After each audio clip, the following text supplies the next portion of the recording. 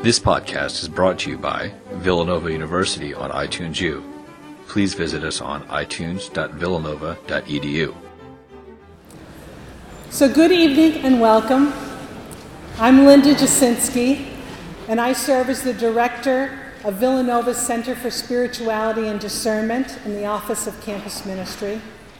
And we're delighted to be hosting this special event this evening. I would also like to thank St. Thomas of Villanova Parish and our Mother of Good Counsel Parish for co-sponsoring tonight's lecture. I have the honor of introducing Father Jim Martin, a Jesuit priest, author, and culture editor of America, the National Catholic magazine, and of course, the official chaplain of the Colbert Report.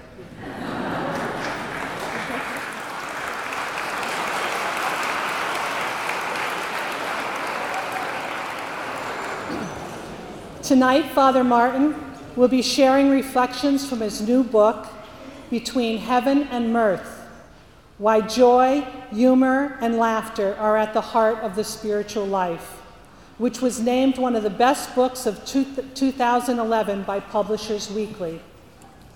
His talk will be followed by a short question and answer session, and then Father Martin will be signing his book at the back of the church.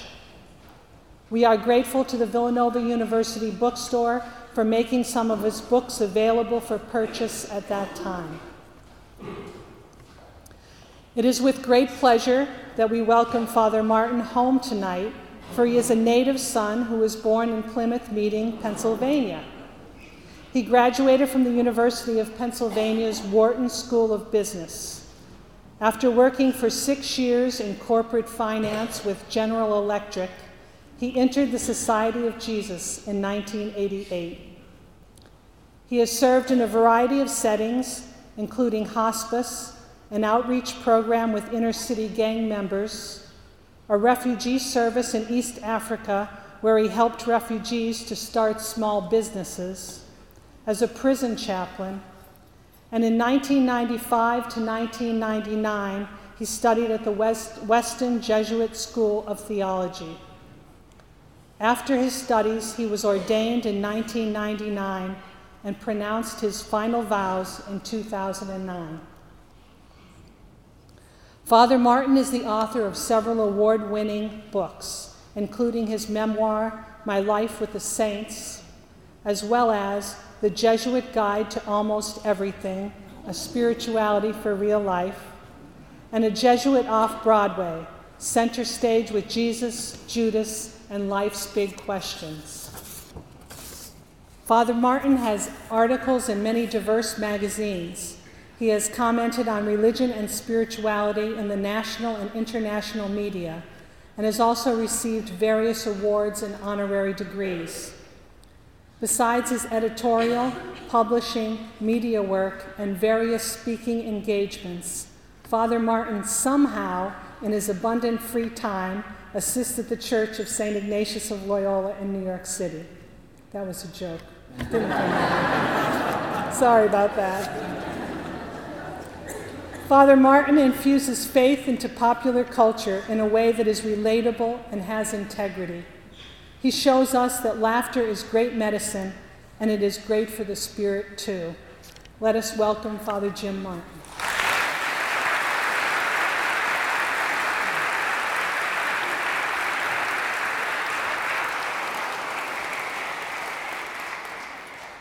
Now I have 2 microphones on, so let's see which one works the best. It's like the story of the priest who goes up to the microphone and he's banging on it, and he blows into it and he says, I think there's something wrong with this thing, and the congregation says, and also with you. Oh, we can't use that joke anymore, can we? I am so happy to be here. Thank you for looking at the back of my head for an hour. I want to thank you in advance. I'm so happy to be here, so happy to be home, where people can understand my accent. As you heard, I am a proud Philadelphian. I was born in Plymouth Meeting, and I want to introduce my cousins. I'm going to ask them to stand up, who are from Upper Darby. Please stand up.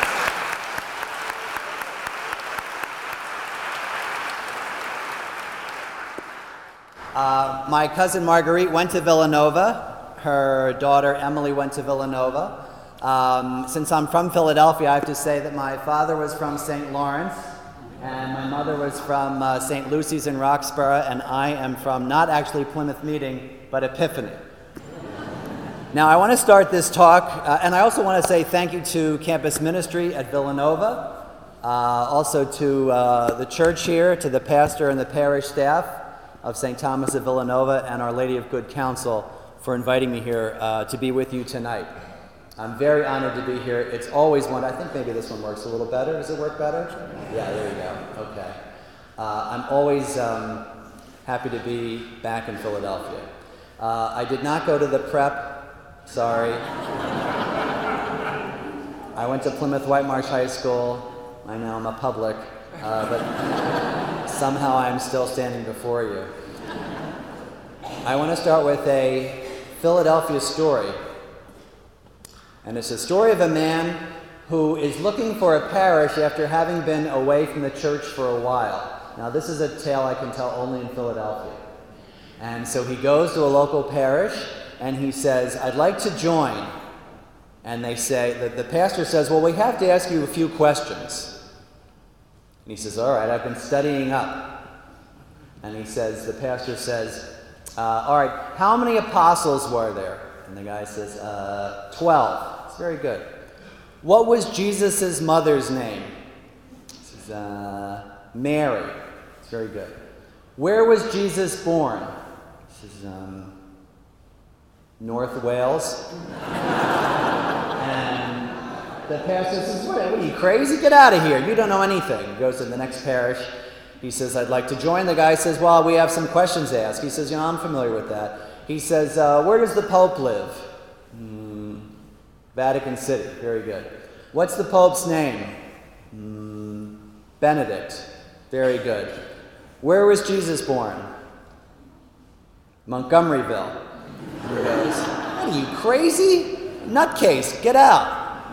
Goes to the next parish. He says, we have to ask you a couple questions. I know, I've been studying up. He said, what was the name of the first Pope? The guy says, Peter. He says, good. He said, where was Jesus crucified? Jerusalem. Very good. And he says, what was Mary's husband's name? Joseph. Excellent. I think you're ready to start, RCIA. You're welcome. And he says, oh, I'm so happy, Father. He says, but let me ask you something, a question that I couldn't get an answer to. And the pastor says, what? He says, where was Jesus born? And the pastor says, Bethlehem. And the guy goes, I knew it was on 309 somewhere.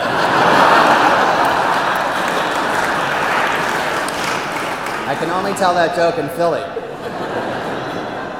Also around here is a story of a barber in a small town. Barber comes to his barber shop one day, and there's a guy there wearing a long brown robe and a hood. And the barber says, why are you dressed like that? And the guy says, well, I'm a Franciscan. And the barber says, oh, the Franciscans. I love all the work that you do for the poor, and you live so simply. This haircut is free. And the Franciscan says, no, I have enough money. We do take a vow of poverty, but I have enough money for a haircut. Let me pay you. Oh, no, says the barber. I insist. So the Franciscan thanks him, gives him a blessing, he's on his way. The next day, the barber comes, and on his doorstep, there's a surprise waiting for him. A big wicker basket filled with wildflowers and a thank you note from the Franciscan. Very nice. Next day, the barber comes to his shop, and in the barber shop already is a guy wearing a long black robe. He says, who are you? He says, I'm an Augustinian. Really? He said, both of my kids go to Villanova. He says, Father, this haircut is free. And the Augustinian says, no, we take a vow of poverty, but I have enough money for a haircut. Let me pay you. And the barber says, no, I insist. So the Augustinian thanks him, gives him a blessing, he's on his way. The next day, the barber comes, and there's a surprise waiting for him on the doorstep. A big wicker basket filled with Trappist cheeses and jams, right, with a little thank you note. Next day, the barber comes to his shop, and there's a guy in a clerical suit and a collar, sits down, and he says, why are you dressed like that? He says, well, I'm a Jesuit.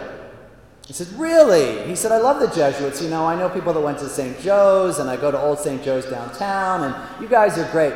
This haircut is free. And the Jesuit says, no, no. He says, we do take a vow of poverty, even though people don't believe it. But I have enough money for a haircut. Let me pay you. And the barber says, no, I insist. So the Jesuit says, okay. So the Jesuit thanks him, gives him a blessing, he's on his way. The next day, the barber comes to his shop, and on his doorstep there's a surprise waiting for him. 10 more Jesuits. And that's a true story. Now, imagine if I told you a second joke, or a third joke, or a fourth joke, right? You might start to wonder when I was going to get to the point, right? Those jokes are funny, but get to the point. And here you are in this beautiful church at an esteemed university. What's the point of all those jokes? Well, those jokes really are the point of my talk, which is that joy, humor, and laughter are underappreciated values in the spiritual life and are desperately needed not only in our own personal spiritual lives, but in the life of the Catholic Church. Joy, unfortunately, in Catholic circles has a kind of disreputable reputation.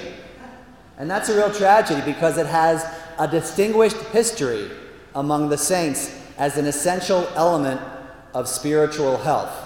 Just think of people in your lives that you know who are joyful, right? Not just the professionally religious, but people who are really filled with God's Spirit. The idea of being religious and joyful, if you know a really faith-filled person, makes sense, right? You see pictures of Mother Teresa smiling, right?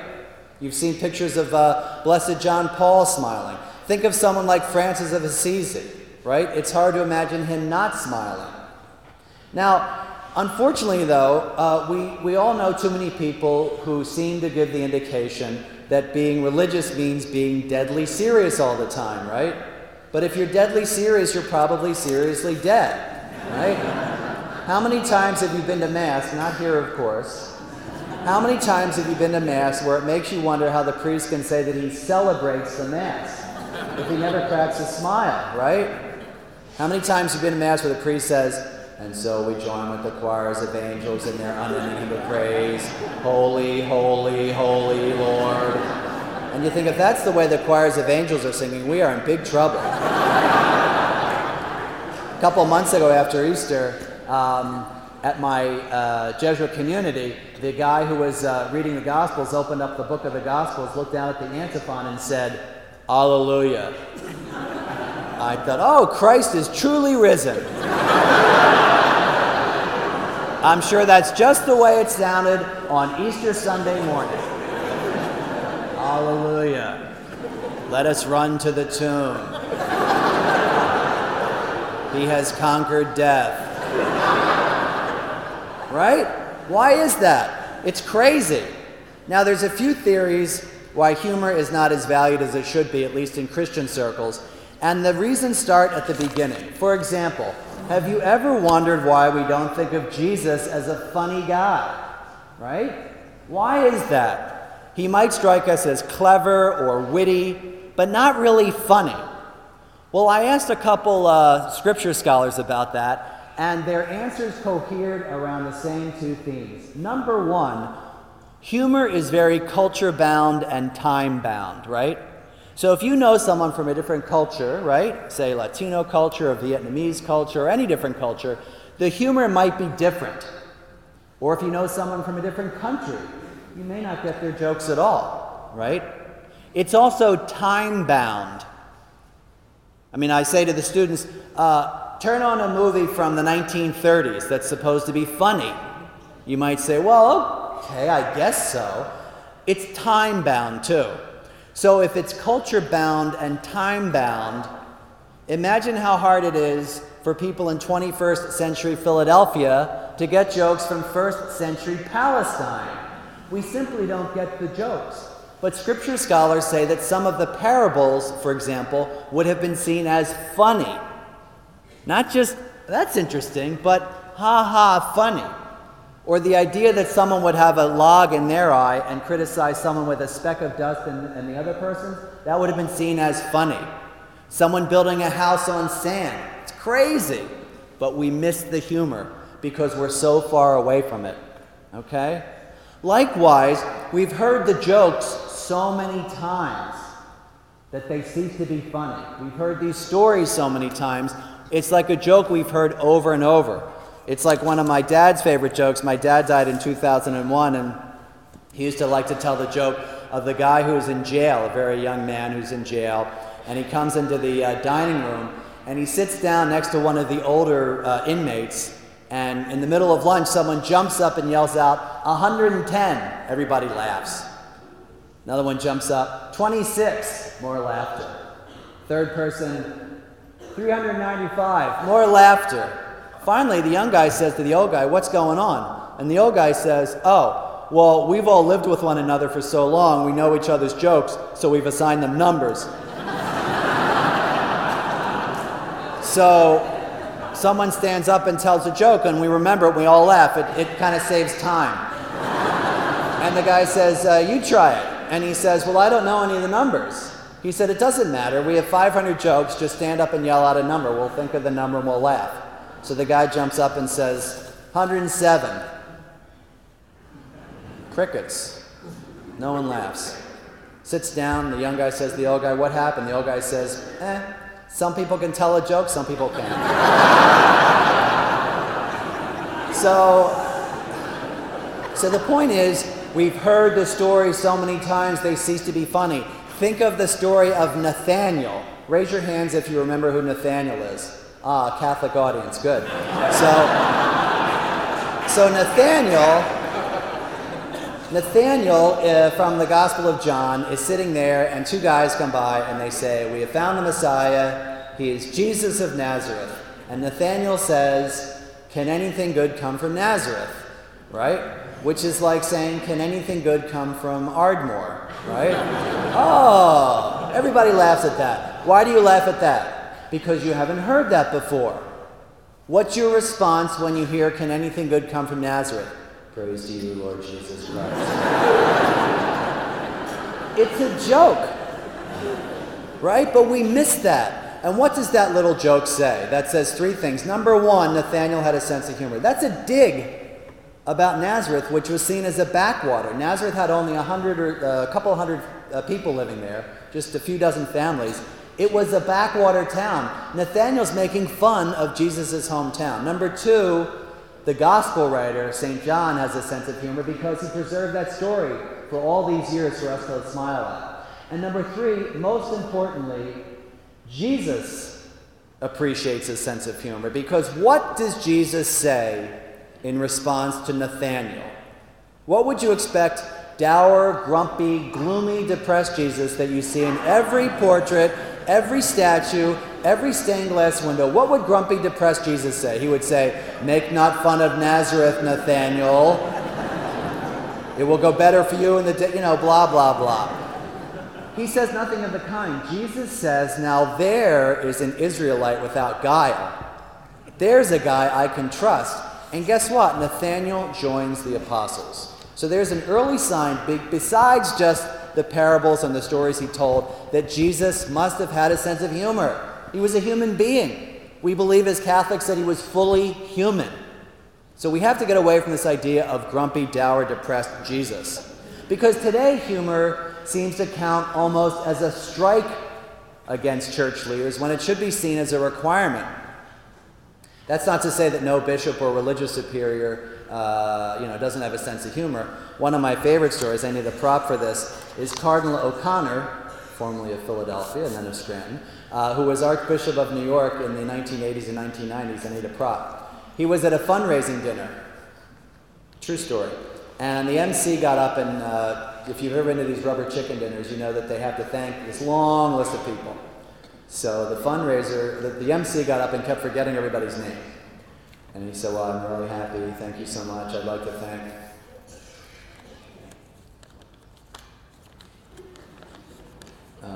Linda Jasinski for all of her wonderful work. I'd like to thank her. And also, for all of his wonderful work, too. I'd like to thank Father Kevin for all of his terrific work. I'm so happy. And finally, I'd like to thank Mr. and Mrs. Walsh for all the great work that they've done. And now I would like to call up His Eminence John Cardinal O'Connor, who will give us his final benediction. True story. So it kind of gets up there, big as life, you know. Thank you very much. In the name of the Father, and of the Son, and of the Holy Spirit, let us pray. Loving God, we thank you for all the blessings you bestowed upon us tonight, and we make this prayer in the name of your Son and our Lord.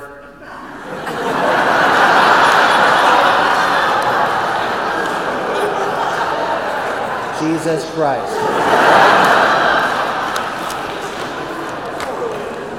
The current Archbishop of New York, Archbishop Dolan, Cardinal Designate Dolan, he'll be a cardinal, maybe he's a cardinal now, tomorrow sometime, has a great sense of humor.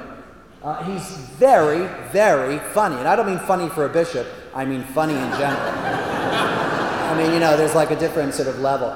But he has a radio show, believe it or not, that he invited me to be on, and we were talking about the humor of the popes. And Archbishop Dolan, Cardinal Dolan, is a great big guy. He's huge. He's like a football player. And he told me that when he was Archbishop of Milwaukee back in the 80s, he visited Blessed John Paul. He wasn't Blessed John Paul at the time, but he visited Pope John Paul. And to make Pope John Paul sort of happy, John Paul was very ill, Archbishop Dolan, big guy, gets up there and says, "Your Holiness, I'm so happy to report that the Archdiocese of Milwaukee is growing." And John Paul said, "So is the Archbishop." And then Dolan said, "I hope that's not an infallible teaching." But while many of the church fathers and some quarters of the church may have downplayed the role of humor in Christian history, many of the saints never did. While I was researching my book Between Heaven and Mirth, which makes the perfect gift for your friends and family, and is on sale afterwards, I was reminded that the saints were deeply attractive people who others wanted to be around. Joy, humor, and laughter run like bright threads through the lives of the saints, disproving the stereotype of the grumpy, dour, depressed, morose saint. Here's something St. Teresa of Avila said, the 16th century Carmelite reformer. You ready? This is St. Teresa. "A sad nun is a bad nun. I am more afraid of one unhappy sister than a whole crowd of evil spirits." You could substitute bishop, priest, brother in that. What would happen if we hid what little sense of humor we had, right? So there's a doctor of the church recommending humor. Stories about the humor of the saints reaches as far back as the early Roman martyrs. In the 3rd century, St. Lawrence, who was burned to death on a gridiron over hot coals, famously called out to his executioners, "Turn me over and take a bite, I'm done on this side," in Latin. Or I could not pass over, since this is by the good graces of the Augustinians, St. Augustine's famous line and my favorite prayer, "Lord, give me chastity, but not yet." It's not really my favorite prayer. Saintly humor continues up until modern times. The most well-known contemporary example is probably Blessed John the 23rd, who was Pope between 1958 and 1963. His most famous joke came when a journalist innocently asked him, "Your Holiness, how many people work in the Vatican?" And he said, "About half." Another time, John the 23rd was in Rome, and someone said to him, "Holiness, I understand the Vatican is closed in the afternoon." You know how they close things in Italy, and people don't work.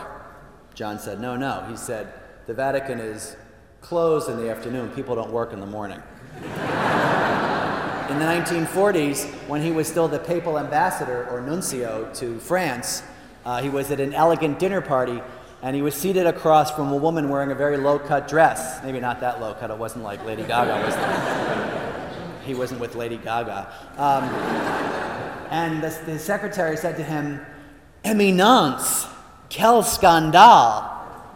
And John, who used to refer to himself as an Italian peasant, a very earthy sense of humor, said, "What's the scandal?" And the secretary said, "That woman with her low-cut dress. What a scandal! Everyone is looking at her." And John said, "No one's looking at her. everyone's looking at me to see if I am looking at her.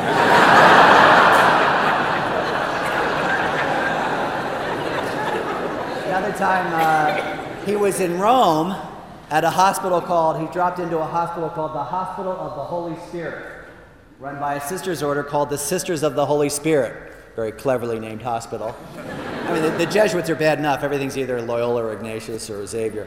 Anyway, he surprised the Mother Superior, who came up and said, "Your Holiness, welcome, welcome. I am the Superior of the Holy Spirit." And he said, "Really? Well, then you outrank me. I'm only the Vicar of Christ." So the saints knew that there were some serious reasons for joy, humor, and laughter in the spiritual life. So let's look at a few serious reasons. Number one, humor evangelizes. Joy, humor, and laughter show your faith in God. An essentially positive outlook shows that you believe in what? The resurrection, right? Christ is risen. You believe in the power of love over hatred, right? Of life over death, of hope over despair. Happiness attracts people, right? It's a tool for evangelization. When I was a Jesuit novice, the Superior General of the Society of Jesus, the formal name of the Jesuits, a guy named Peter Hans Kolvenbach, was going to visit our novitiate, which was in Boston. And we were told, all the novices, that we could ask Father General one question. May I ask Father General one question? So I thought a whole week about my one question, so I could impress him, which was probably not the best motivation. You know, so he would say, "Oh, you are so smart. What are you doing as a novice? You should ordain this man immediately." So the big day came, and Father General came, and look, well, what is your question? And I said, "Father General, what's the best way to increase vocations?" You know what he said? I thought he'd say, "Oh, we have to build more high schools, or we have to publish more books, or we have to be on TV more." You know what he said? Live your own vocation joyfully, right? Live your own vocation joyfully. Why would anyone want to join a group of miserable people? We forget that. 2, humor is a tool for humility. We all get puffed up. And self-deprecating jokes help to bring us back down to size. All of us get puffed up. Everyone in this church gets puffed up. Where were you last night? "Oh, I went to a spirituality talk." "Really? Oh, I didn't know you were so spiritual." "Yes, I am."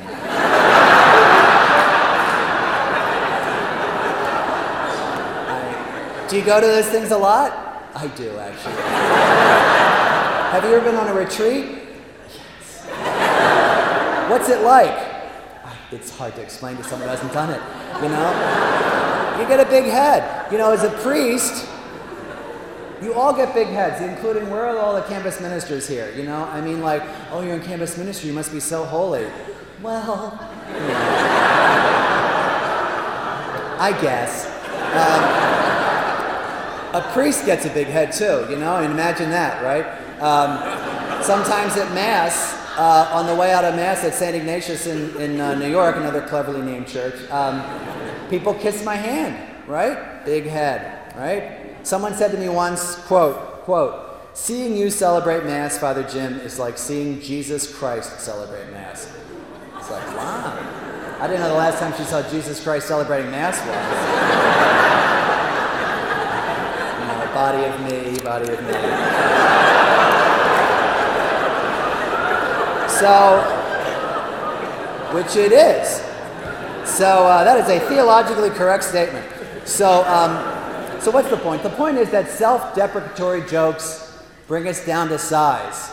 So that Jesuit joke I told at the beginning is fun to tell, right? I love the Society of Jesus. I just took my final vows in 2009 after a brief 21 years of training. I was on the AP course.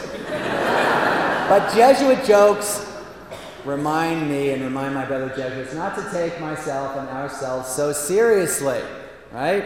So it's like the joke about the, the Jesuit, the Augustinian, and the Dominican, who are on a retreat together. They're at Dalesford Abbey, right? And they're on retreat, and they get this mystical grace, finding themselves physically present at the Nativity, right? And the Augustinian says to the baby Jesus, "Oh, the joy of seeing how Christ has made his home among us, among the poor, and has chosen to enlighten us." And the Dominican says to the Blessed Mother, "Oh, the joy of seeing how the Word has become flesh, how the Revealer and the Revealed have become among us as the Logos, pre-existing in time but now existing in history." That's the way Dominicans talk. And the Jesuit says to St. Joseph, "You ever thought about a Jesuit high school for this kid?"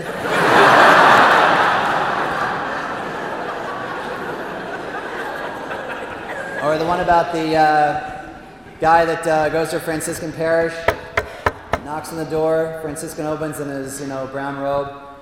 The guy says, "Do you do novenas here?" He says, "Yeah, it's a Franciscan parish. We got one starting next week." He says, "Will you say novena if I give you a donation for an intention?" Franciscan says, "Yeah, what's your intention?" He says, "I want a Lexus." And the Franciscan says, "Well, what's a Lexus?" And he says, "Well, if you don't know, forget it." So he goes to the Augustinian parish. He goes to St. Thomas of Villanova, knocks on the door, guy opens up, long black robe. "Is this an Augustinian parish?" "Yes, it is." He said, "Do you do novenas here?" "Of course we do." "What do you think? We're Augustinians." He says, "Will you say a novena for my intention?" The guy says, "Yeah, what's your intention?" He says, "I want a Lexus." The Augustinian says, "Well, what is that exactly?" And he says, "Oh, if you don't know, forget it. The Jesuits." Knocks on the door, goes down to Old St. Joe's. Jesuit opens up the door, says, "Are you a Jesuit?" "Yes, I am." "Let me ask you a question. Do you know what a Lexus is?" "Sure I do. Most of our parishioners drive them. Top of the line car." The guy says, "I'd like one." And he says, "I don't blame you." And the guy says, "Will you say a novena that I get one?" And the Jesuit says, "Yeah, what's a novena?"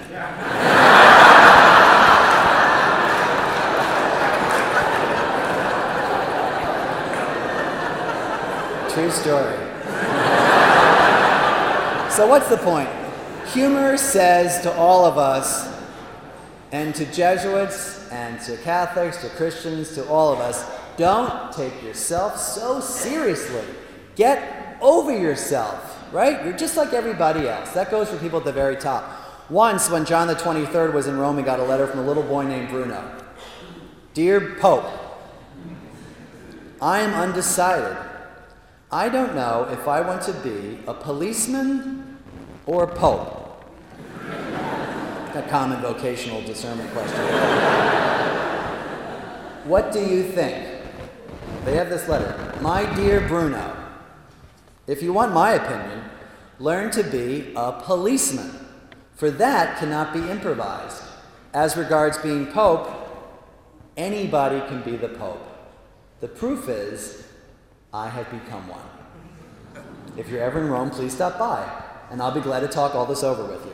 That's an important way the saints used humor, as a tool in their quest for humility.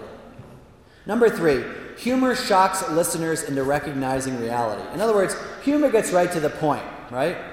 St. Francis of Assisi once said, "Preach the gospel always, use words when necessary," right? It's kind of clever, funny, it sticks with you. I think that's one reason that Jesus' parables and his stories had a little humor. You remember them, right? Some of his stories were clever and funny, and they stuck with people. 4, humor speaks truth to power. A witty remark is a time-honored way to challenge the pompous, the puffed up, and the powerful. Jesus deployed humor in that way, exposing and diffusing the arrogance of some of the religious authorities of his time, right? It's a very gentle way of speaking truth to power. So remember the story of Caesar's coin? Say, "Is it lawful to pay taxes?" Jesus says, "Give me a coin." Hold it up. Whose head is on that coin? Caesar's. Well, says Jesus, "Then pay to Caesar what is Caesar's, but to God what is God's." You can imagine the disciples saying, "Hey, that's pretty good, you know?" It's funny, but it's a gentle way of communicating truth to power. A friend of mine told me that his mother was once in the hospital, nowhere near here, by the way, the same time that the local bishop was. Not this bishop, no bishop you know. After the operation, the bishop went from room to room. He had just recovered from some surgery, visiting all the patients. And he went to my friend's mother and said, for all you campus ministers here, what they tell you never to say in pastoral counseling. He bent over to my friend's mother and said, well, dear, I know just how you feel. And she said, really, when was your hysterectomy? They became friends, and years later, when he celebrated her funeral mass, he told that story in himself, right? He was able to laugh at himself. Number 5, humor shows Christian courage. As I mentioned, St. Lawrence showed his courage to his torturers during his execution. It was a bold profession of faith. In that same vein, in the 16th century, St. Thomas More, as he climbed the steps to his beheading, said to his executioner, I pray you, help me on the way up. As for coming down, I will take care of myself. Now, what does that say? That says, I do not fear death. I believe in God. I believe in the afterlife. I believe that my Redeemer lives. It's a kind of prophetic humor that the saints use that I think we overlook. 6, humor deepens our relationship with God. One of the best ways of thinking about prayer, if you read any spiritual books, you'll come across this frequently, is the idea of prayer as a personal relationship. To look at a relationship to God as you would look at a friendship, by analogy. Now it's obviously not the same, because our friends have not created the universe out of nothing, even though some of them act as if they had. But if you compare a friendship to prayer, it can help you understand your prayer more. So, for example, often at the beginning of spiritual life or involvement in church, everything's great. Oh, I went on this great retreat. It was a fantastic retreat, and oh my gosh, and then I read this great book, and oh my gosh, and Mass is so beautiful. And what is that? That's infatuation. It's like a relationship. It has to settle down. Relationships go through tough times, like our relationship with God. Sometimes we feel like we're not hearing from our friends as much. Did your friend have to call you every day and say, oh, I love you, I love you, I love you, I love you? Well, that's what we sometimes feel about God. Sometimes our relationships go through times where there's silence, right? Honesty is important in relationships. What happens if you're in a relationship, a married relationship, boyfriend, girlfriend, friends, where you say just what you think you should say? The relationship gets kind of cold, doesn't it? It's like your relationship with God. If you're only saying what you think you should say to God, your relationship can get cold. So you know where I'm going with this. Any good relationship could use some humor. So what if I brought one of my cousins up and I said, I want to introduce you to one of my cousins. We have known each other for our whole lives. We spend holidays together. We know each other's families. We spend all this time together. And you say, isn't that great? You two must laugh a lot. And I say, no. Why would you say that? It's very inappropriate. Never laugh. But that's the way we treat our relationship with God sometimes. Serious. All the time. So the question is, can our relationship with God use some humor? Can you smile when you're praying? Can you imagine God delighting in you, as the Bible said? Here's a question. Raise your hands if you've heard the term God loves you. Raise your hands. Oh, some people aren't raising their hand. By the way, God loves you. How about this? God likes you. Doesn't that feel different? God likes you. God enjoys your company, right? God delights in your company. That feels different, doesn't it? Can you imagine God delighting in you and enjoying life with you, right? Can you even imagine that the wonderful or funny or unexpected things that happen in your life might just be signs of God's, here's a word we don't hear much about God, playfulness. For myself, I like to think that those funny or wonderful or unexpected moments might just be signs of God's playfulness. So to that end, I'll tell you a story. So I have 2 nephews who are here. You want to stand up? My 2 nephews, there they are. Yay!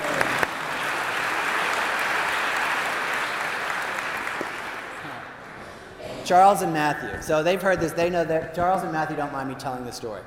So Charles is 13 now, and Matthew is 6, right? Am I right? Yes. What's that? 6.5, right.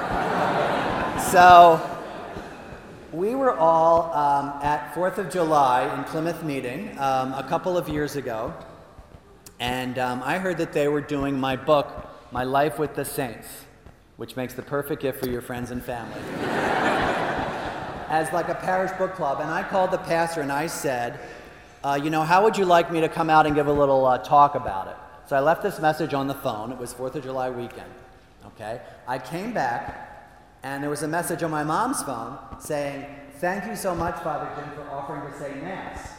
I said, "Oh, I didn't really offer to say Mass," but I called him back, and I said, "Well, I'm not really, I only have like shorts and flip-flops. That's okay, we have a long alb for you, you know?" So anyway, what you need to know about this story, which by the way does have a point, is that one thing that Matthew likes to do and liked to do for many years was to say grace at meals, okay?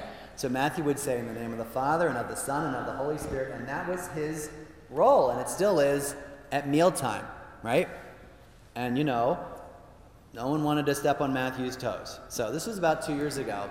Now, I decided, well, all right, I'll say Mass for the people of God. And I thought to myself, how wonderful for the parish, right? You get a big head. Lucky them. Oh, I'm going to go back to Epiphany. Oh, they're going to be so moved. Oh, local boy makes good, and he's ordained from their very midst, coming back to celebrate with them. It's going to be so moving. So, I was at home, and I wrote a little homily, and I thought, oh, this is so beautiful. They're going to lucky them. So, you get a big head. So anyway, the day of the Mass, I come out, and there's the people of God. I'm surprised my head could fit through the sacristy. I come out, and there's my family. They're going to be so happy to hear my beautiful homily, and all the people of God. And so I come up, and I reverence the altar, and I say, "In the name of the Father, and of the Son, and of the Holy," and Matthew yells out, "Shut up, Uncle Jim, that's my part."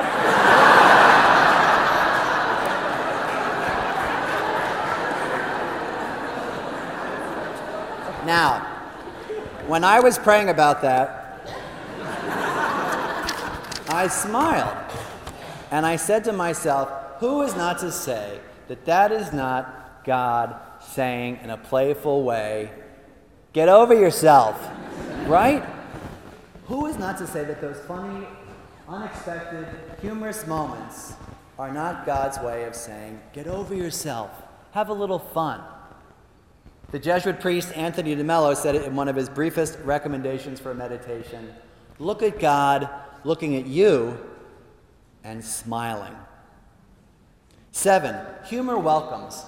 Hospitality is an important virtue in the Old and the New Testaments, right? For Jesus, his life is all about hospitality. Jesus is always welcoming people. It's always bringing people in from the margins, right? Healing people, forgiving people, welcoming people who are outcasts. He is God's hospitality. In the Old Testament, remember the story of Abraham and Sarah. Remember, Abraham is like 1,000 and Sarah's 999 because she married early. And an angel comes and says to Abraham, "Your wife will have a child." And Abraham, quote, falls on his face laughing, right? See, now you laugh at that. What do you do when you hear that story at church? Thanks be to God. Sarah overhears it, and Sarah laughs. And God says, look this up in Genesis, "Why did you laugh?" And Sarah said, "I did not laugh." And God says, quote, "Yes, you did." Right? They have a baby. They name him Isaac. Isaac in Hebrew is Yitzhak, which means he laughs. And Sarah says in that beautiful line, "And all will laugh with me now, because God has brought laughter, Yitzhak, into my life." So look at that. Judaism and Christianity begin with laughter. There's a story that encapsulates holiness, humor, and hospitality. Humor is a way of showing hospitality, in fact. One of the easiest ways of getting people to feel at home is to get them to laugh, right? If you're at a dinner party and you feel tense, or a meeting or something, or you've met new people, they laugh, you say, I can see people smiling. You know that experience, right? Oh, I feel at home. A few years ago, as you heard, I worked in Nairobi, Kenya, with refugees as part of the Jesuit refugee service. And I signed up for an 8-day retreat at the Jesuit retreat house.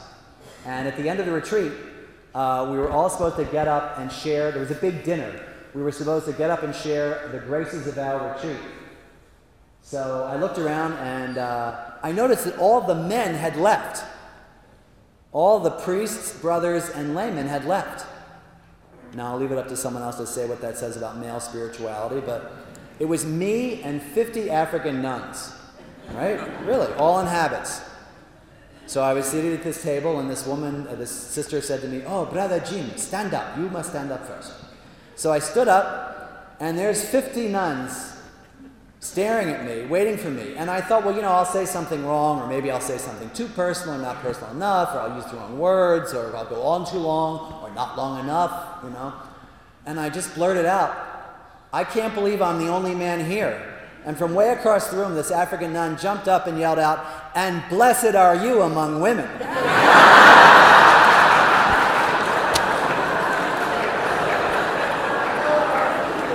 Greatest use of scripture ever. What happened? Laughter welcomed me, and I felt right at home, and I could share the graces of my retreat. Laughter is welcoming. Number 8, humor is healing. Physicians, psychologists, and psychiatrists know that humor helps the healing process of the physical body, right? Laughter releases endorphins. It reduces the stress hormone known as cortisol. It increases circulation, right? And if we take seriously the Pauline image of the body of Christ, one of the most beautiful images of the church in the New Testament, the body of Christ, we might consider whether the same holds true for the Christian community. That is, in the midst of some difficult times in our church, need I go into detail in the Archdiocese of Philadelphia? The people of God could use from time to time a little break and a little laughter. That's not to say that one laughs about the pain or scandal or what Pope Benedict called sin inside the church, his words, sin inside the church. But humor can give us a little bit of a break and help us to heal. It may also help to lighten some painful situations. A few years ago, the Jesuit provincial or regional superior of New York was at the province infirmary where all the elderly and sick and retired Jesuits live. And he was giving a kind of state of the province talk, which the provincial normally does, like this is what we're doing, and we're opening this school, and we're moving here, and blah, blah, blah. And he said, one of the problems in the province is that we have so many elderly Jesuits that we have nowhere to put them. He said, there isn't even enough room in the infirmary here. And one of the old Jesuits yells out, "Father Provincial, we're dying as fast as we can."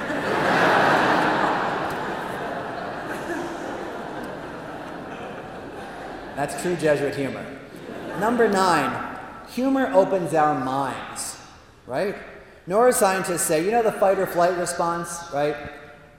If I say something bad, or if you hear some bad news, you'll tense up. If I say, oh, by the way, guess what? Your cars have been towed. Ooh, you tense up, your car's just towed. It's hard to hear anything after that. If I say, but they towed it just across the street, because there was some problems with the construction. You get very tense. You say, well, don't tell me that. It's the fight or flight response. Laughter does the opposite. Laughter actually relaxes you. I was talking to some psychologists, and they say when you're laughing, you're more receptive. Isn't that interesting? Because you're relaxed. So laughter can get your message across. Likewise, laughter can signal a sudden spiritual insight. Often in spiritual direction, when people realize how foolish or sinful or selfish they've been acting, or how they've done something over and over and over, they laugh at themselves, right? I'll tell you a story about that, and it's no one you know, no one near here, and it happened nowhere near here, and it was many years ago. I'm going to change some of the details. So it's a story about a sister. We'll call her Sister. And she was on retreat, and I was directing an 8-day Jesuit retreat. And she came to the first day of the retreat, and she said, well, Father, she said, I just want to tell you one thing. I don't like praying the way that you Jesuits pray, which is to use our imagination. Jesuits, one of the hallmarks of Ignatian, as it's called, spirituality, which you can read about in my book, The Jesuit Guide to Almost Everything, which makes it perfect good for your friends and family, is imaginative prayer, imagining yourself in the scripture scene. So there it is right there, very good choice. And she said, I don't like to pray that. I can't pray that way. So please don't ask me to do that. And I said, okay. I said, well, how do you like to pray on retreat? Well, she said, I like to begin my morning with my morning offering. And then I do a rosary. Then I look at the scripture readings for the day. And then I do a prayer walk. And then I do the spiritual reading. And then I look at the Mass again and I make sort of a summary of points of what things I want to pay attention to in the Mass. And then I do another prayer walk, and then I do more spiritual reading. At lunch I do my particular examination of conscience. I say grace, and I'm very contemplative at prayer at lunch when I'm eating. Afterwards I do a rosary. I do 2 hours of spiritual reading. I prepare myself for Mass by doing another prayer walk. At Mass, I'm listening very carefully. I make notes on the priest's homily afterwards. I do more spiritual reading, and I do my examination of conscience, and I go to bed. So I thought, now, that, there's no wrong way to pray. Really, I'm being serious. There's no wrong way to pray, whatever gets you to God. And it was not for me to say, I don't like that, that's too much, that's too rigid. I thought, well, if that's the way she prays, that's the way she prays, So she went off, and she came back the next day, and I said, how was your prayer? Excellent. I said, well, what kind of stuff came up? Well, I realized that I should be working harder. I should be spending more time in my community. I should be spending more time on the job, and I should be spending more time in prayer. She was doing what my first spiritual director used to call shoulding all over yourself. Shoulding. Yeah, my nephew didn't like that word. So, shoulding all over yourself.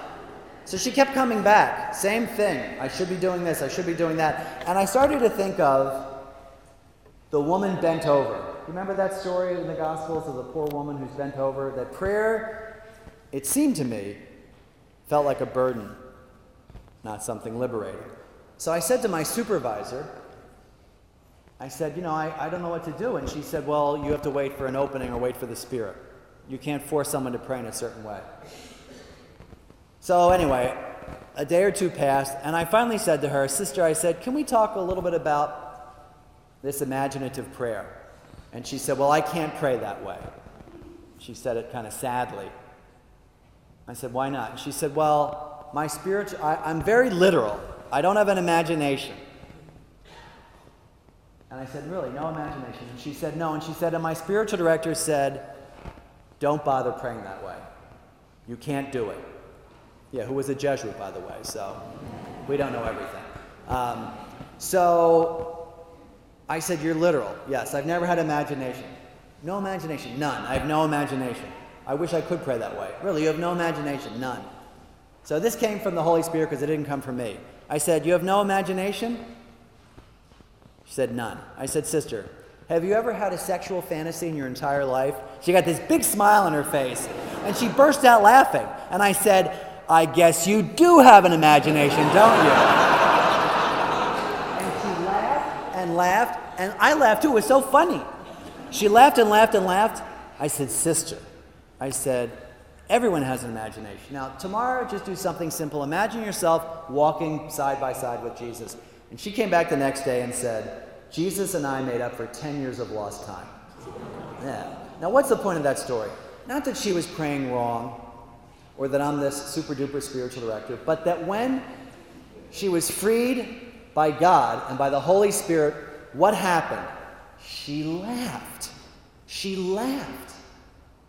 Joy is the surest sign of the presence of the Holy Spirit. Finally, a last reason. Humor is fun. Let me repeat that. Humor is fun. God forbid the Catholics should have fun, right? Oh, what a terrible thing that would be, right? The saints understood this. St. Catherine Drexel, our own saint, who's buried up in Ben Salem, used to say, Don't ever say that some great sorrow drove me into the convent. I am and have always been the happiest of women. Okay? The religious life can be fun. The saints understood that. And I would expect that the man whose first miracle was to turn water into wine at a wedding party understood the need for some high spirits in life, right? I know it's a bad joke. To that end, before the question and answer, before you all buy my books, 2 jokes. A Jesuit priest and an Augustinian are driving to Villanova. And they get into this big argument about, what are they arguing about? The new Mass translations. Oh, yeah, I know. Oh, they're good, they're bad, they're this, they're that. I like them, I don't like them, blah, blah, blah, blah, blah. Big argument. They get so distracted that, boom, they drive off Lancaster Pike and hit a telephone pole and they go straight to heaven, right? So there they are in front of the big gates of heaven, covered with big puffy white clouds, which is in fact what it looks like. No, it is. I mean, I do have an MDiv and I have an MDiv and a THM. That is what heaven looks like. Big puffy white clouds. So anyway, suddenly there's this beautiful celestial organ music and the big gates of heaven open up and out rolls this big red carpet all the way out to the foot of the Jesuit. And out come all these Jesuit saints. Saint Francis Xavier, Saint Aloysius Gonzaga, Saint Claude de la Colombière, Saint Isaac Jogues, I can go on all day, Saint John de Brabant. They all come out, Miguel Pro, all of them, Saint Stanislas Kostka. Jesuit can't believe it. All these Jesuit saints. And then there's this beautiful music and out comes St. Ignatius Loyola himself, the founder of the Jesuits, in his black cassock and his beretta and his little beard, and he comes out into the red carpet and he goes up to the Jesuit and he bends down and he says to him, in English, because he's learned English in heaven, he says, "Welcome to heaven." He says, "You are so welcome." He says, "Thank you for being such a good Jesuit." Jesuit can't believe it. St. Ignatius. Then there's this beautiful harp music, and out rolls this powder blue carpet. And out comes the Blessed Mother, who's dressed in blue, which is what she wears on special occasions. Oh, that's true. You've seen the pictures. She comes out. All the Jesuits fall to their knees and say the Hail Mary. They pull out their rosaries. Mary doesn't say that because that's an awkward prayer for her to say. The Blessed Mother comes up. The Jesuit can't believe it. It's Mary. Mary comes up to the Jesuit, says, "Thank you for being a good Catholic. Welcome to heaven." You can't believe it. Suddenly, big trumpet blast, out rolls a white carpet, and out comes Jesus Christ himself. Jesus comes out, walks up to the Jesuit, who is dumbstruck. The Augustinians watching this whole thing, Jesus passes him, goes up to the Jesuit, and says, "Thank you for being a good Christian. Welcome to heaven." So the Jesuit, the Jesuit saints and St. Ignatius and the Blessed Mother and Jesus lift the Jesuit up and they hug him and they all start singing, and they sing St. Louis Jesuit songs, which is what they sing in heaven. Except for Be Not Afraid, they don't have to sing that. So they sing City of God, of course. So they're singing these songs, and the Augustinians watching this, and they all go back into heaven. The Jesuit saints and Blessed Mother and the Jesuit, and the carpets roll up, the white one and the blue one and the red one, and the big gates of heaven close, and the Augustinian is left there by himself. And he is wondering, who is going to come out and see me? This is so exciting. And maybe St. Thomas of Villanova, maybe Augustine himself will come out. What am I going to say to the Blessed Mother? What will I say to Jesus? And he's waiting there, and he looks, and it's been about an hour, because there's technically no time yet. There's still time because he's not in heaven, See, I did go to theology. And he's waiting 2 hours, starting to get a little ticked off. 3 hours, he's really starting to get, kind of annoyed. 4 hours, can you imagine that? 4 hours later, he's getting really ticked off and he's angry. Finally, after 5 hours, a little side door opens up, and a little saint who he didn't even recognize says, "Hey, come here." And the Augustinian walks up and he says, the little saint says, "Welcome to heaven."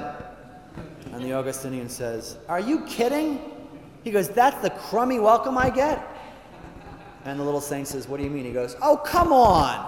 He says, "The Jesuits get the freaking carpets and the saints and his founder and the Blessed Mother and Jesus, and all I get is this crummy welcome?" And the little saint says, oh, yeah. He says, well, you have to remember something. He says, we get Augustinians up here every day. We haven't had a Jesuit in about 150 years.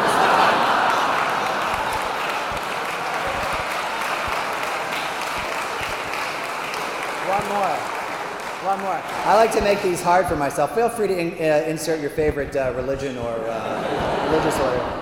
A Jesuit, a Franciscan, a Dominican, a Benedictine, and an Augustinian, they're all driving to Villanova, right? And they get into this big argument about whose life is the toughest, which we actually do discuss sometimes. And they get so distracted, they drive off Lancaster Pike, boom, they hit a telephone pole straight up to heaven. My sister said to me once that the moral of most of your jokes is never get into a car with a priest or a religious. It's actually true. So there they are. They're in front of the gates of heaven, which of course they're in the big puffy white clouds. And St. Peter comes out. And he has this big sheaf of papers and he says, whoa. He says, we don't normally get 5 of you guys at once. He says, now I got this long Q&A. It's hundreds of questions, and I can't take you in except if you all come in. So we can either go through all these questions one by one, or if you want, I can bring you into God's throne room, and he will ask you one single question, which will determine whether or not you get into heaven or purgatory, because obviously hell's not an option. No, that's true. That's why I entered religious life. So they start to talk amongst themselves, and they say, well, what should we do? And the Jesuit says, no. We do not want to have God the Father ask us one question. It's going to be like one of those questions Jesus asked that had no answer, And the Augustinian says, no. We've learned these things, and we've studied these things. The Benedictine says, trust in God's mercy, for Pete's sakes. And the Benedictine says, come on. And the Franciscan finally says, look, we believe in a loving God. Let's say yes to that. So they say, okay. And St. Peter says, you sure? And they say, yes. So he says, all right. So he puts the sheaf of paper back in his pocket, and he takes out the keys to the kingdom, opens up the door, and it's this huge room, as far as the eye can see. And it's all the elect. It's all the people that have made it into heaven. So they're walking through and they see all these people like, oh, there's my old boss, well, whatever. And, the driver, that guy in community, whatever. So you're going through, oh, hi, they're seeing their friends, and they're, oh, hey, how you doing? And then Peter says, come on, and he takes out another key, and he opens up a door, and it's this beautiful room, and it's all of the servants of God, the venerables and the blesseds. It's all the people on their way to sainthood. Their halos are starting to shine, and now the guys are getting a little nervous, and they see, there's like Mother Teresa, and oh my gosh, there's Blessed John Paul, and they're getting a little nervous. And Peter says, come on. And they're starting to get second thoughts about what they're doing. Opens up another door, it's all the saints. And St. Benedict, and oh my gosh, St. Ignatius, and wow, St. Therese of Lisieux, and Thomas of Villanova, and wow. And Peter's, come on. So he opens up another door, and it's all of the apostles. All 12 of them, 6 by 6. And they walk in between them, all these 5 guys, and they nod, the apostles nod in their apostolic way to them. Peter's like, come on, he takes out a key, another key, and it's this beautiful blue room, and in the middle of the room is the Blessed Mother, who's wearing blue, which is what she likes to wear on special occasions. And she says, welcome, this beautiful voice. And she reaches into the folds of her gown. She's a pocket in that. You can't tell from some of the pictures. And she takes out a blue key. She opens up the door, and it's Jesus. Big white room. And you can't believe it. They were just on Lancaster Pike, and now they're in front of Jesus. The contrast is quite striking. So there they are, and Jesus says, are you ready to meet God the Father? And then they can't say anything. And so Jesus takes out a key, opens up the door, and the door opens up, and Jesus says, follow me, which he likes to say. That's like his catchphrase.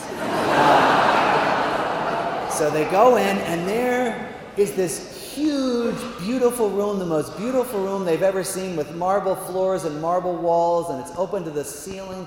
The ceilings open up in these beautiful blue clouds, and in the middle of the room is a 20-foot solid gold, diamond-encrusted throne on which sits God the Father, who is 10 feet tall and has a long white beard, which is what God looks like. And God looks at them at the far end of the room and he says, "Approach the divine throne." So that's how he talks. And they can't move, they're paralyzed. And he says, "Approach the divine throne." And they move up, and he looks down at the Franciscan and he says from his great golden throne, "Son of Saint Francis of Assisi, what do you believe?" And the Franciscan is just paralyzed, and he says, I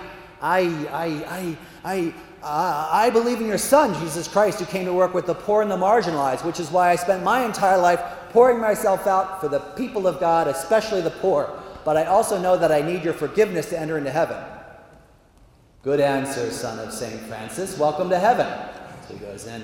He looks down at the Augustinian and he says, "Son of St. Augustine, what do you believe?" And he says, I believe in education, which is why I spent my entire life teaching at Villanova University and pouring myself out for the students there.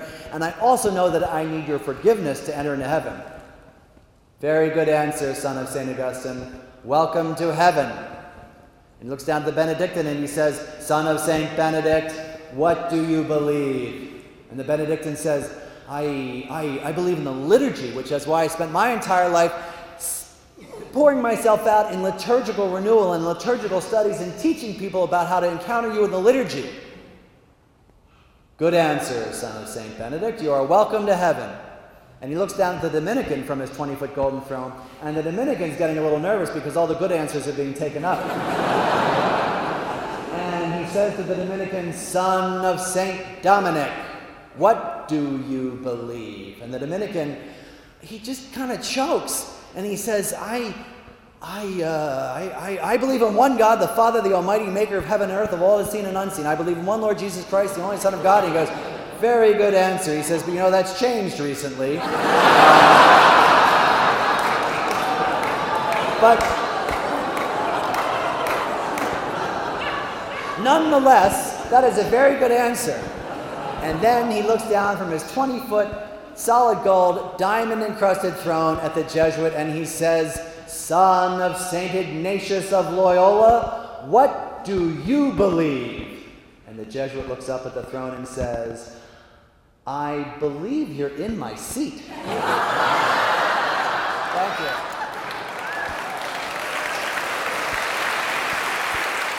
So we have time for a few questions. I think the easiest thing would be to just shout them out, and I'll say them back. I'll repeat them. It's a very difficult word for me to remember. Repeat them. I will repeat them. And any questions you want on humor, on the Jesuits. If you ask me a question on contraception and HHS, I will probably leave.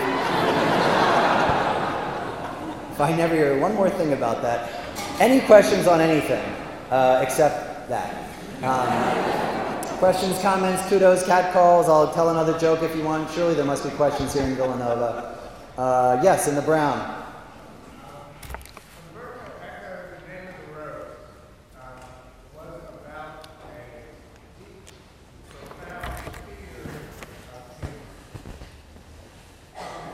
Yes, Umberto Eco's The Name of the Rose, a book also made into a movie in 1980 with Sean Connery and Christian Slater and F. Murray Abraham, which I talk about in my book, Between Heaven and Mirth, which you can pick up on the way out if you're leaving early.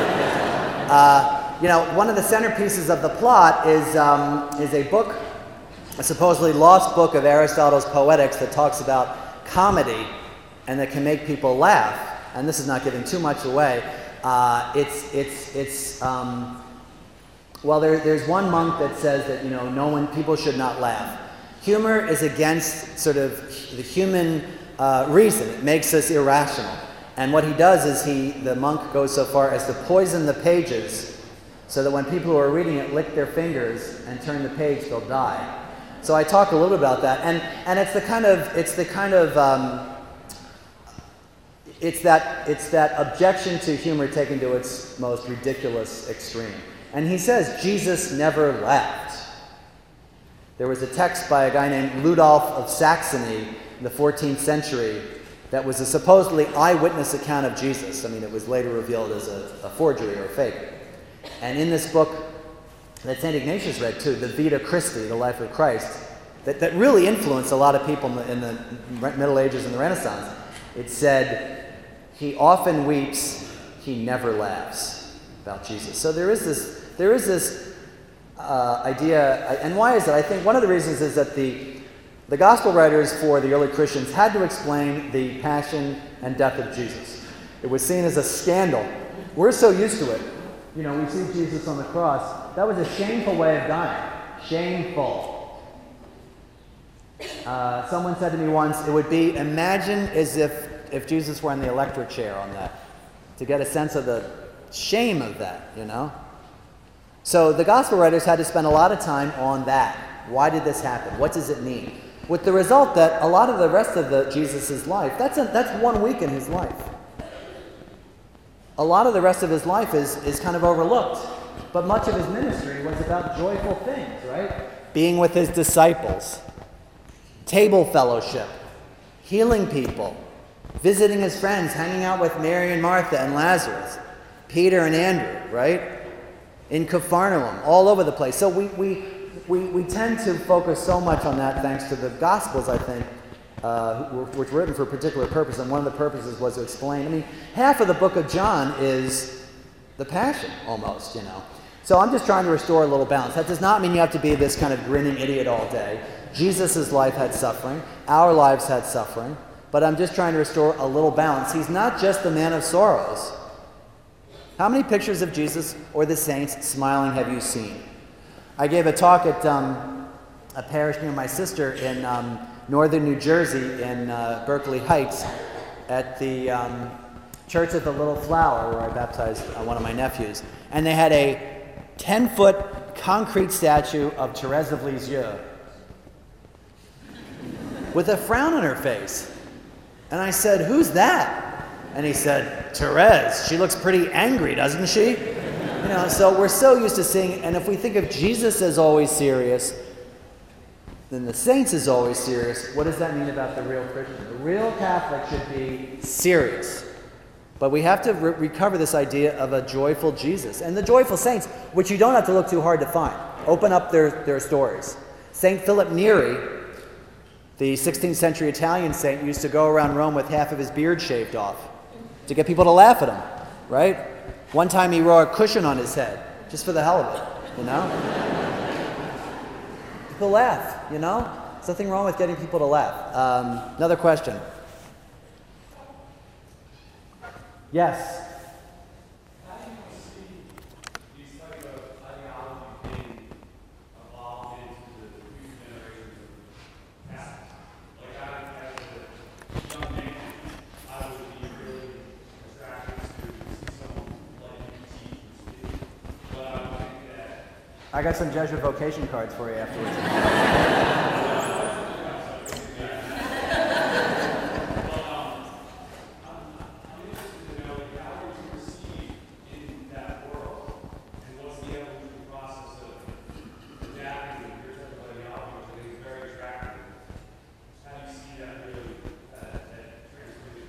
Well, that's a good question. So the question is, how am I perceived in the kind of religious world, or how's this ideology perceived, or this idea? Both. Yeah. Okay. So how is what I'm doing perceived? How is this idea perceived, and where's this going? I mean, well, first of all, I'm not always giving talks like this. I'm not always like laughing and stuff. So a lot of the stuff I do is kind of serious.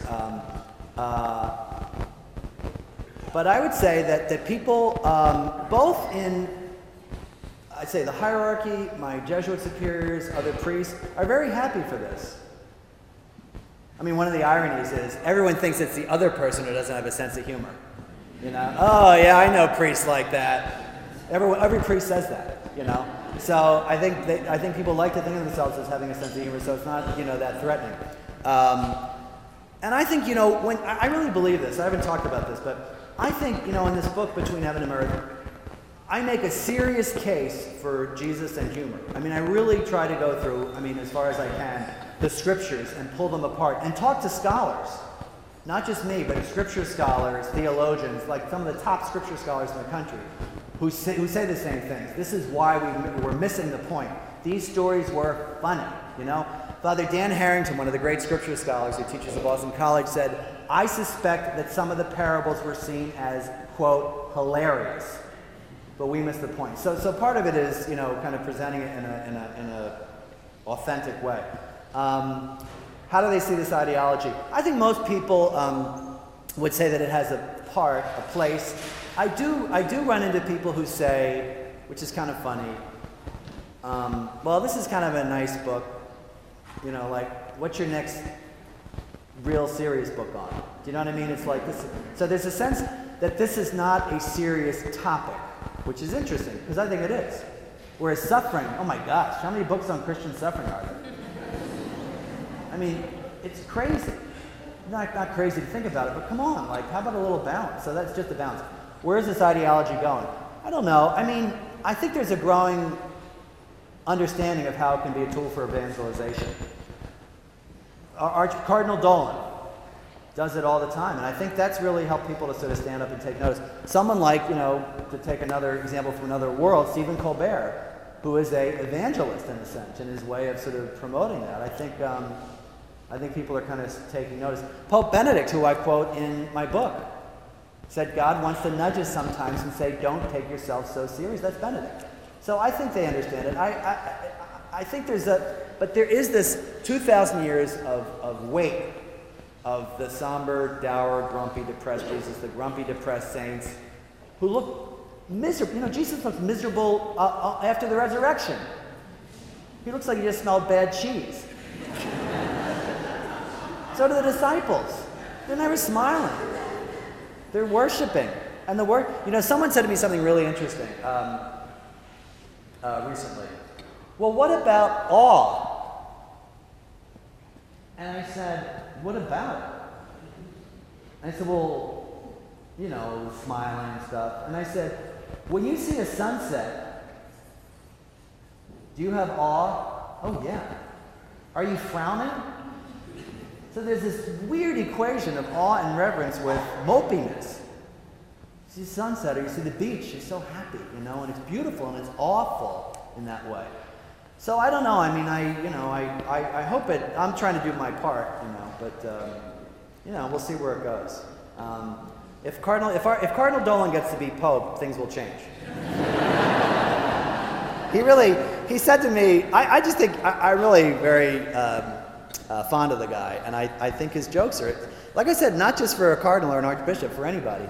I said to him before this radio interview, he has this great radio voice. He's like, you know, better than mine. He's like, well, you know, we're back at Sirius Radio, and this is Archbishop Dolan and the Archbishop Dolan Show. And I said, afterwards, I said, Archbishop, I think you may have missed your calling. And he said, there are a lot of people in this archdiocese that think I missed my calling. So, there's another question over here. Yes?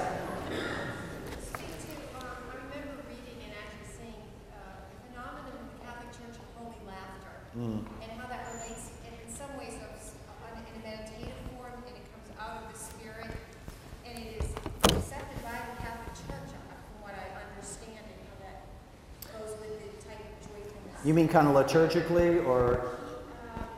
Yeah. Yeah. So the question of holy laughter, there's a few different manifestations of that. In the charismatic renewal, back in the 60s and 70s, there was a lot of emphasis on laughter as a way that the Spirit could work, which it is. There was something I talk about in the book called the Risus Paschalis, which is the Easter laugh. And it was a tradition where the pastor would get people to laugh during the Easter Sunday Mass. When's the last time that happened? To make the devil uncomfortable. It was a laugh at the devil. It's kind of interesting. So great questions. Other questions? Yes? A lot of what you're talking about is kind of reclaiming laughter Yeah. in Christianity, but it also sounds like you think it's just intrinsic to humanity. So how do you see laughter in other faiths and kind of the conversation there? Yeah, so the question is, then maybe after this, just one more question. So the question is it a recovering of laughter? Yes. because I think it was there in the disciples. It must have been. You know, interesting bracket. A friend of mine likes to say open bracket. Jesus gave people nicknames. Jesus called Simon Peter, Cephas, Petrus, the Rock. Dan Harrington, one of the great New Testament scholars, said to me, that is not just the rock on which I build my church. That may be a nickname about Peter's character. Tough, rocky, angular. Rocky. You're a rock. You're a kind of tough guy, you know? At one point, Jesus says, James and John, the sons of Zebedee, who were called Boanerges. And we just, well, whatever, okay. Boanerges means in Greek, sons of thunder. Okay, now, some scripture scholars say that might have referred to them. You know, tough guys. Other scripture scholars say that, remember earlier when James and John's mother comes to Jesus and says, hey, are my sons going to sit at your right hand? So Boanerges, sons of thunder, the thunder refers to their mom. Oh, here come the sons of thunder. Close bracket. We miss that though. I mean, they're putting nicknames there like that in the New Testament. We miss that. So it is a recovery. It's just rediscovering it, like the Book of Jonah or Abraham and Sarah, or anyway. Other faiths. Yeah, it's inherent in humanity. We laugh at ourselves because we're human. As the story I told about my nephew makes us laugh at ourselves. Things that happen in Mass, I could go on for another hour about one of the priest stories. There are quite many priests here. Things that happen in Mass, legendary. I thought that this was apocryphal. It is not. That a Jesuit priest that during his first Mass was so nervous, this is not apocryphal, held up the host and said, this is the leg of lamb.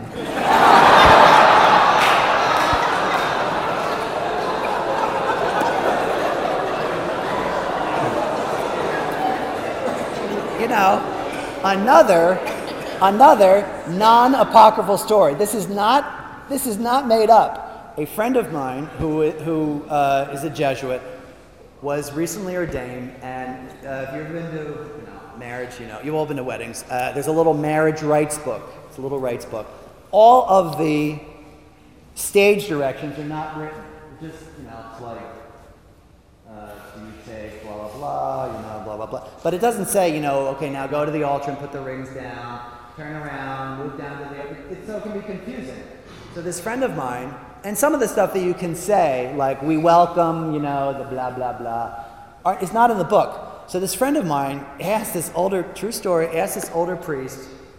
I'll stand up here to do it. Asked this older priest to give him the book that he used with all the directions. Turn to the bride, turn to the groom, put the rings on the altar, sprinkle the all that stuff in pencil. So my friend's doing it, couple's down here, and get the rings, do you take, I bless this, blah blah blah. And then in pencil, in quotes, it said, because it's not in the right, you may now kiss the bride. And so he bent over.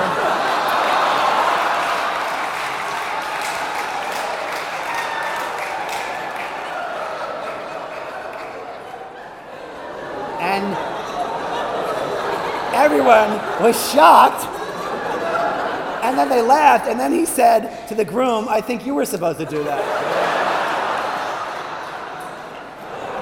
So it's part of the human condition. And if we don't laugh, I think we're missing. I said to someone, about Jesus, because I really want to sort of focus on that. I said to a psychologist, what kind of, because I'm not a psychologist, what kind of person does not have a sense of humor? What does that mean? Like if you ever heard that.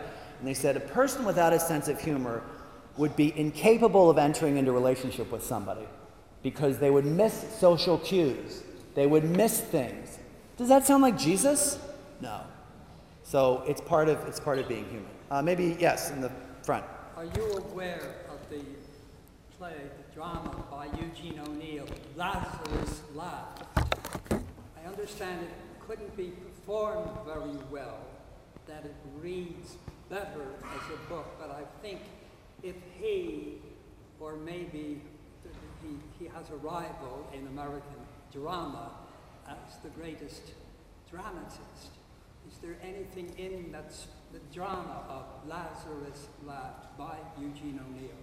So the question is, the drama Lazarus Laughed by Eugene O'Neill, and I bow in my admiration to this Augustinian priest who taught in the Gregorian in Rome for 50 years, and I'm embarrassed to say I've never heard of it, so never heard of it. So there's some humility for me. So one more question?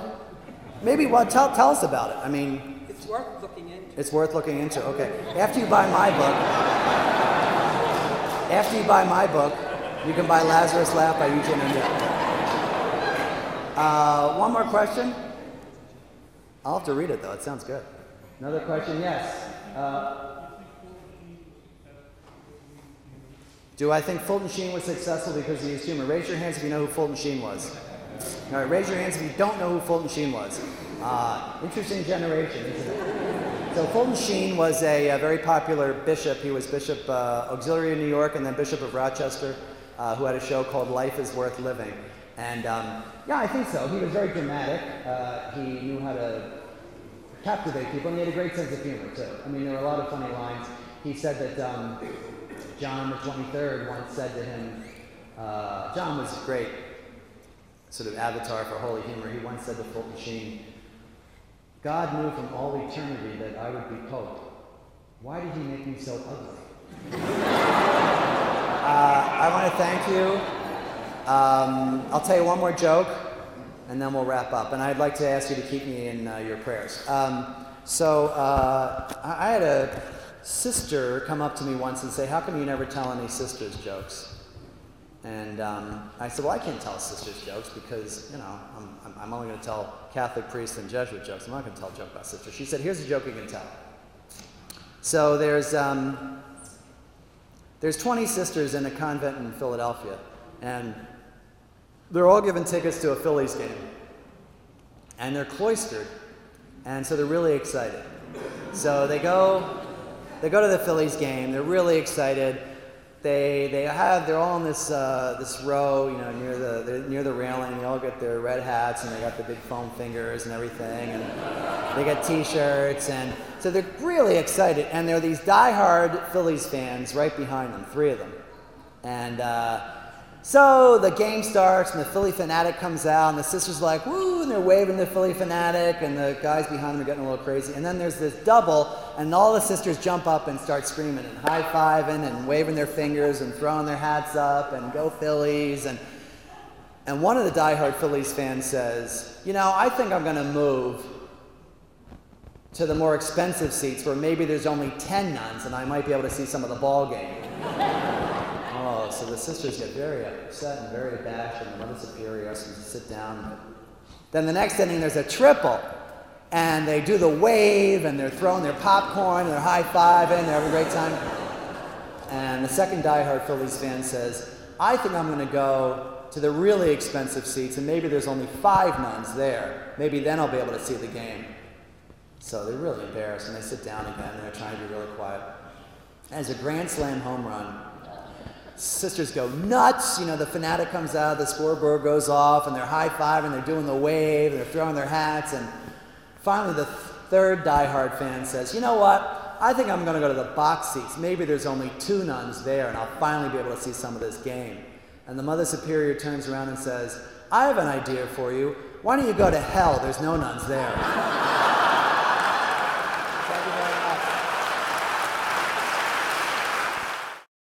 This podcast is brought to you by Villanova University on iTunes U. Please visit us on itunes.villanova.edu.